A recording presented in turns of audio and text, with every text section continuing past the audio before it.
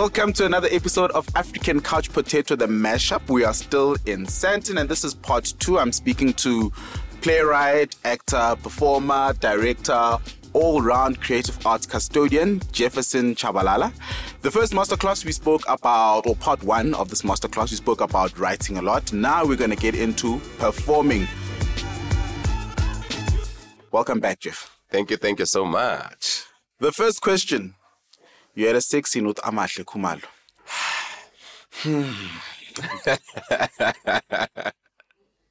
Amahle Khumalo, the amazing and talented Amahle Khumalo. So I mentioned previously that South Africa, flavor of the month is sex scenes. But what I literally liked about your intimate moment with Amahle is that it was all in the face. And I'm very big on micro-expression because the difference between theater and television is that you don't have to play up because you have cameras that can zoom in, right? And there's that scene where you guys are in a makeshift bedroom and you're looking at her, she's looking at you. Then everything after that is just sound design of what is happening. We never actually see the act. Yeah.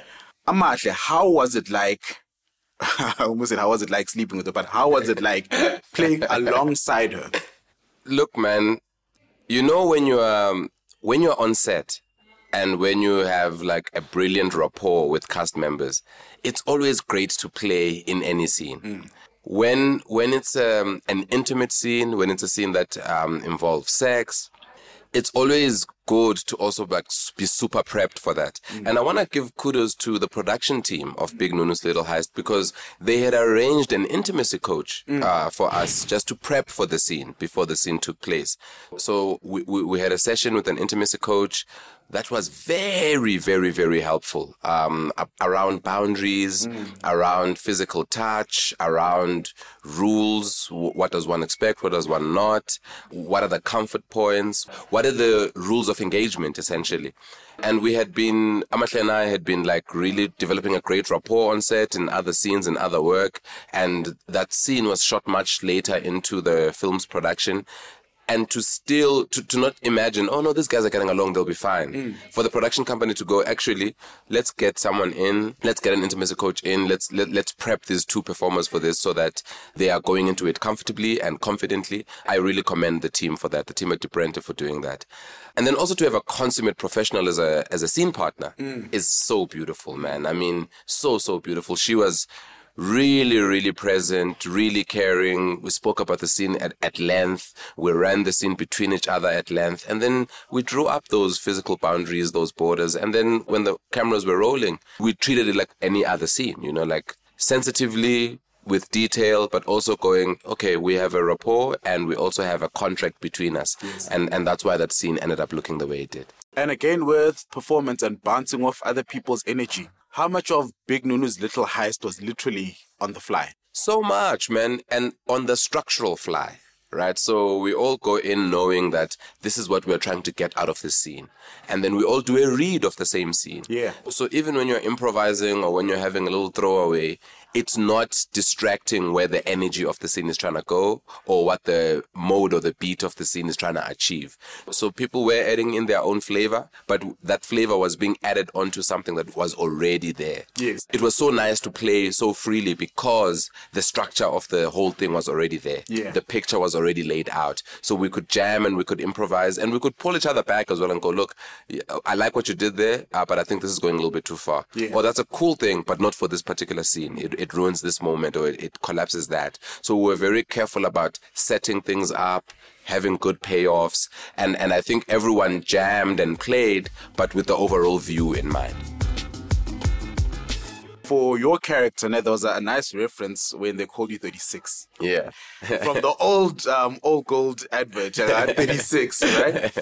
How was it like getting into character? Because Utetis Xhosa, and for the duration of the film, right. Utetis Xhosa, there's only a few lines that are in English. So just that liberty, and also knowing that crew members might not understand what you're saying, right, but they still have to work with it. Yeah. Was it as easy as snapping in and snapping out of character, or did you really have to figure out who is this character and how do I best embody them? That element was great because Andy was very deliberate about making a South African film.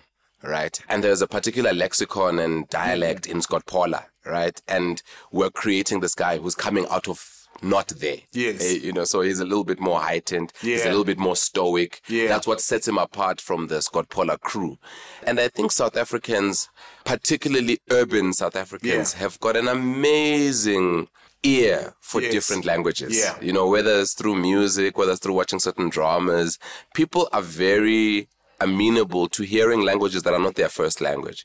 And I think the guys in Scotpola, even though they were like, this Xhosa guy, they were still listening, you know? And the crew was the same. It gave the texture of the film such a lovely melting pot. It gave you like in a township, you can turn a corner, people are speaking Xitsonga, turn another corner, it's Shivenda, another corner, it's Xhosa mixed with Sotho. So I think playing this character for me was just like, who are the former Johnnies that are in my hood? Who are the former Johnnies that I grew up hearing their tales of, when I was at war, Kai, when I was deployed, Gupi. And now they're maybe doing another job, which is not as high a job as the one they once had. They're doing something quite menial or something quite mundane, but they are superior in their training. They've got like weapons handling, they know national secrets, but the guy like drives a car and delivers stoves, because of Imeko, the situation is like that. So because I know so many of that kind of person, not necessarily from the military, but people who were in high decorum in another previous life and then now are doing something else, that was for me what that character was about. And someone who's now having to reawaken that skill set to do something, to advance their life now. That's what I found quite interesting. You know what you're saying now reminds me about In My Time. Yes. In My Time. In My Time. And if you listen to like just not even township stories, South African stories, there is like so much that's going on. Like the texture, and I always say this, when you go abroad, go to America, you go to wherever, what's missing there for me is the warmth of the language, right? Because English is a very cold language, right? Whereas isiZulu, for example, if you say Hambolala, uyalala, just the different inflection shows aggression or shows passiveness or it shows kindness. Xhosa is worse because you're going to have the same word, but depending on how you say it, it means completely different things, like uze, There's like 5 interpretations of just that one word. And I think that's why I'm taken by local production, because you will never find this kind of appreciation for language. Moreover, like more than just the appreciation of language, every South African hears everything. Now, kulma nomuntu, whether you say dumelang, abon afshen, people are just like, okay, he is greeting us. Nobody's even gonna ask you, what do you mean? Bringing that now into your character, was it purposeful? That is deep, because here in Joburg we don't speak like that. Yeah, man, I think so. And another thing is like when Xhosa people are watching it, they're going, it's not that deep. Right? And I think like the tonality choice and the delivery choice was about standing out from something a little bit more colloquial and urban. It's like this guy is trying to set himself apart. And if there's a band of misfits and there's this like super soft villain in Punzununu, and then there's the Notch and all their like weird idiosyncrasies, what's the polar opposite? And someone who's a little bit more stoic, a little bit more on a rural inclination, feels like a distinct enough character from the rest of the gang, so that there can be a counterpoint between Punzununu on the one end, delivery man, service delivery on the other end, and everyone else in between then can like have lovely tonalities. They can shift because this one is so deeply defined. And this one is very, very deeply defined. So everyone else, Notch, can go, wow, there's so much more room for other players when the two counterpoints are so clearly defined. Personally, how do you get into character? Now, this is across your work. Do you have a ritual for getting into character, or do you just go? I often like to do it with other performers. So I do believe like in self-prep. So I prep by myself, I read lines, I translate. I just want to get the diction out of the way.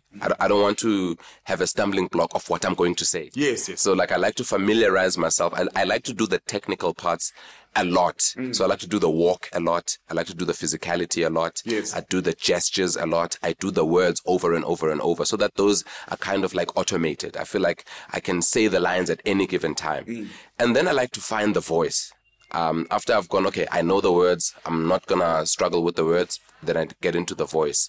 Once I combine the voice, physicality, and then I wanna get into the imagination space. Yes. But for me, the real kicker is before we roll, playing with the actor I'm going to be in the scene with. Yeah. Because all that work, all that prep means nothing if there's no relationship. Yeah. I like to have a relationship between the two actors, and that relationship translates to a relationship between the two characters. And when I see the choices that Amahle is making in the scene, they inform the choices that I make in the scene. Yes. When I see what that line means to her, it affects what my delivery of my next line means to me. So for me, it's quite technical up front, Yeah. and then very improvised and interactive in the actual playing. Yes. Is it possible to draw performance out of anyone? There's a style of theater called verbatim. Yeah. This is usually where like someone would watch a work and completely, like, it's a mimic basically. It's like no sense of variation really. It's like really, it's like a masterclass in copying. Yes, you yes. know, I think you can draw a performance out of anyone if you are willing to shift genre. So I think range is what you need actors for, but performance is what you need anyone for. Yeah. So you can have someone as someone who sits down and watches quietly. Yes. You know? Yeah. But like when it starts coming to things like accent, tone, Yes. volume, characterization, I don't think that's an every or any one thing. Yeah. There's an element of training that needs to come in. Yeah. So like in a kind of like documentary, mockumentary, you can get someone to appear as themselves. You can get like someone to do a bad version of what you need. Yes, You know? yes. But like if you're looking to get someone to execute things expertly, Yeah. that's when you start needing a performer, a trained performer, Yes. an experienced performer. What is your take on child actors? Ooh. From what age? From any age, because for me, whenever I see a child actor, let's say it's like a 12-year-old or Right. like an 8-year-old, it baffles me how they can execute that given character. Like if you watch Annie, right? My daughter's obsessed with Annie, and I keep watching the lead girl, and I'm like, does she go home and dream about scripts? You know, like, where's your childhood? Like, what is your take on kids performing, and do you think, one, it's easier to draw that performance out of them, or do you think they have to work 10 times harder than the normal adult? This is where the talent nugget comes into play. I mean, in my previous response, I just spoke now about training. I just spoke now about having a professional performer, right? And there are people that are born with things. Yes. You know, there are people that have gifts. There are people that are naturally talented. Yeah. And like, I feel like usually when people learn of a child's talent, it's usually nurtured. Yeah. And in the more kind of like pragmatic skills, like if they realize quite early this child is like a virtuoso mathematician, usually they like put that person in, they upgrade them, they put them in different schools, they introduce them to professors. Yes. Like this kid is a math whiz. Yeah. Something in his brain just works. Chess virtuosos, people who are great at violin. Yes. And I think some people have that for acting. Yeah. Some people have that for performance. There are children who just have a natural acumen, a natural knack for it. Yeah. And I think as long as it is practiced with parental guidance, as long as it's practiced healthily, as long as, like you're saying, that child's childhood is not taken away. As long as that happens, it's the same as a brilliant soccer star, a brilliant rugby player who you go, oh, we've noticed that this kid has got a talent. Let's put them in a great team. Yes. Let's get them a coach. Or this kid is great at piano. Let's put them with a great teacher. This kid is a talented actor. take them to drama clubs, Yeah. take them to drama groups, or there's an opportunity for them to perform. Is it with a professional company? Will they be well taken care of? Will it balance with their school and their everything? So I think my opinion is that as long as it's done well and as long as it's not to the exploitation of the child, I think people should be allowed to nurture their God-given talents early. Yes. What is your contribution to the arts? Wow. Oh, Gino, you're coming with the big files. I was making a keynote-ish address yesterday. Yeah. After one of the performances of the play that's currently running. And as a student, I remember finding it very difficult to stage, as part of my directing exam, contemporary South African texts by playwrights who look like me, who write about people who look and sound like me. Yes. And that used to be an issue for me, that I can't find plays about black politicians. I can't find plays in Stamto. I can't find game shows that do like Kasilingo. Yeah. And the fact that after a decade of my practice, I have heard numerous schools, numerous arts training schools use monologues from KKK for people to graduate. There are black actors in training who are choosing texts from Ekaslam to perform as part of their scene study because they say that work speaks to me. I understand that work. I know what this writer is talking about.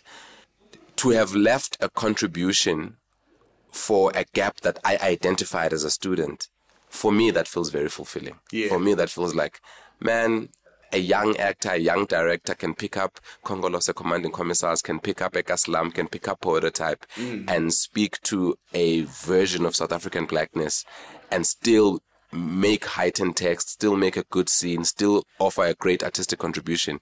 Makes me feel like what I've imparted onto the game is I'm proud of and I'm happy about. Yeah. Going back to performance, when do you decide that it was good enough? So as a character that you play, you have several takes. Right. At which point do you say it is done?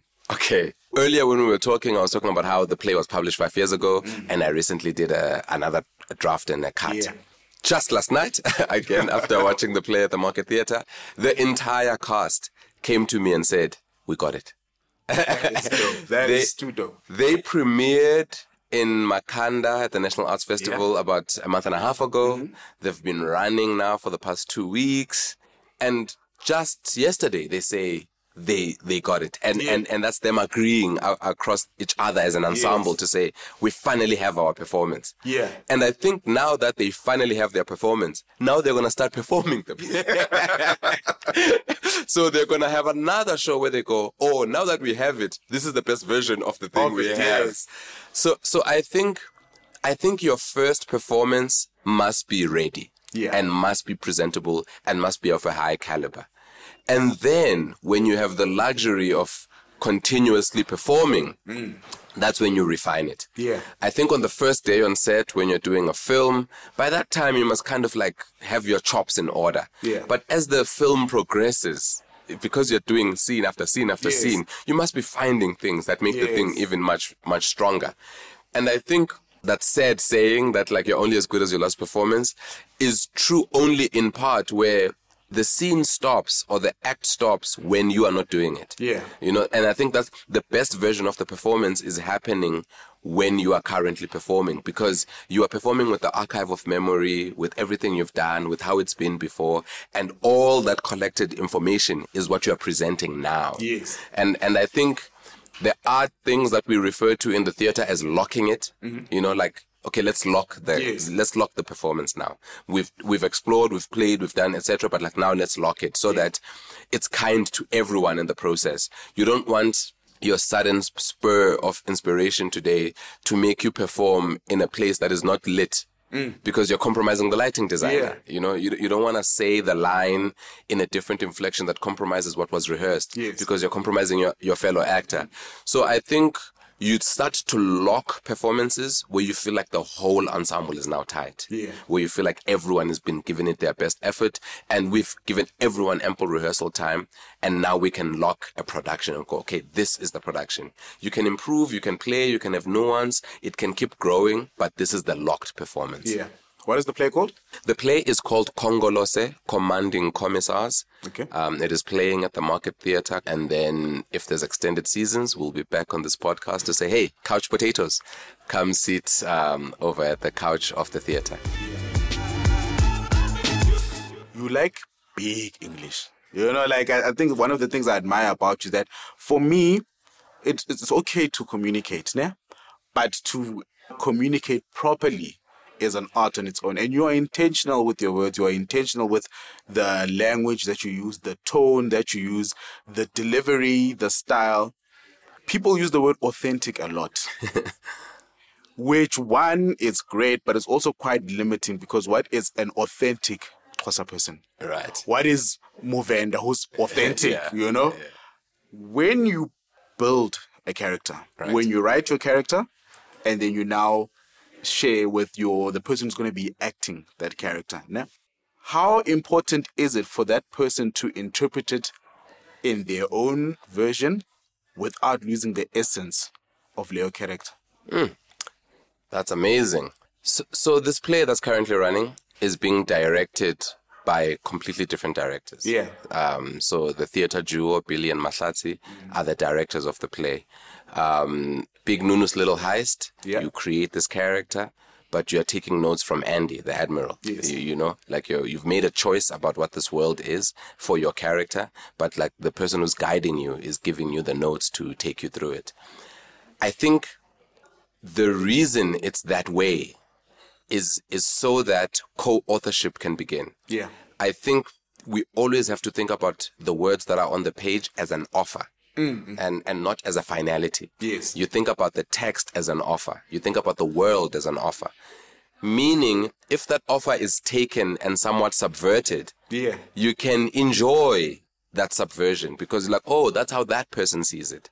You could write particular lines about someone's skin tone, but the actor who was cast in that role is of a different skin. Yes. You could write about someone's weight, and the way that person is cast is of a different weight. Yes. The play that we have right now is for 5 men, but it's currently being performed by 4 men and a woman. Okay. And the words are not changed. Yes. The woman still plays the character as written as a man, which is what the theater can afford you. Yes. And screen is a little bit different when it comes to that.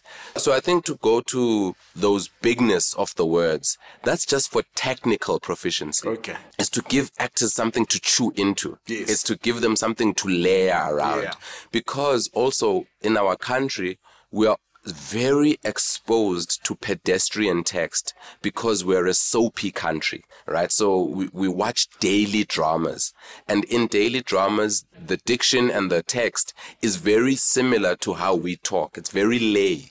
So it's always, hello, how are you? How was the day? Topic at hand, discuss topic at hand, cut to next scene, hello, how are you? Tension at hand, shout about tension at hand, next scene. Whereas in the theater, because we've got that 1 hour, in a film, because we've got this 1 hour and 30 minutes, you can do something a little bit more heightened. You can make audiences' ears sharper a little bit. And if there's complexity in rhyme, in talk, in tone, it draws us in a little bit more as an audience because it strays away from the regular pedestrian. It's almost like you don't want to watch a film and feel like you're catching up on a soapy omnibus. Yeah. You know, you don't want to be sitting in a play and feel like, ah, man, I could have spent my time on TikTok. Or I could have had this playing in the background. You want the thing to be of a creative charge. You want the thing to draw you in. You want to feel like if I move away for a while, I'll miss out on a bit because every line, every text, every delivery is that charged. And I need to be at the edge of my seat in order to keep up with this because I'm going to lose it if I don't. And that's why I think I invoke higher language, higher poetics, to create bigger pictures because I only have you for an hour and a half. I only have you for an hour. So I want it to be so visceral that you feel like you experience something. I don't want it to be too pedestrian. Then you're going to feel like there's no difference between me sitting in my couch at home or being at a play or watching a specific feature film. Parting shots? Train. If you care about any creative vocation, try to get some training. You might not train formally, but study, read extensively, join groups that you're interested in, be completely obsessed with being absolutely good. Yeah. Like, find people who are better than you and ask them more questions than they care to answer. Yes. Ask who's doing what, shadow them, visit their sets, visit their lighting booth. Always be in the pursuit of someone better and something better, and surround yourself with people who are better. And this is not just even for an artist, just for life. Just for life. Like, whatever practice you're in, find like mentors who don't even know that there are mentors in it, and find yourself in their circles and just like drink from their well of wisdom. Sometimes you can just do so by watching. Thank you so much. That concludes our masterclass with Jefferson J. Bob Tshabalala. Thank you so much. This has been so great. Where can people follow you? Where can people find you? I'm available on all social media platforms. People can catch me on Instagram at Jefferson Tshabalala, on Twitter at JBobsTshabalala. If you're still on Facebook, Jefferson Tshabalala is there as well. At JBobs on TikTok. Thank you. And we are at African Couch Potato on all social media platforms. Again, thank you so much for tuning in. This is Gino Shedile signing out.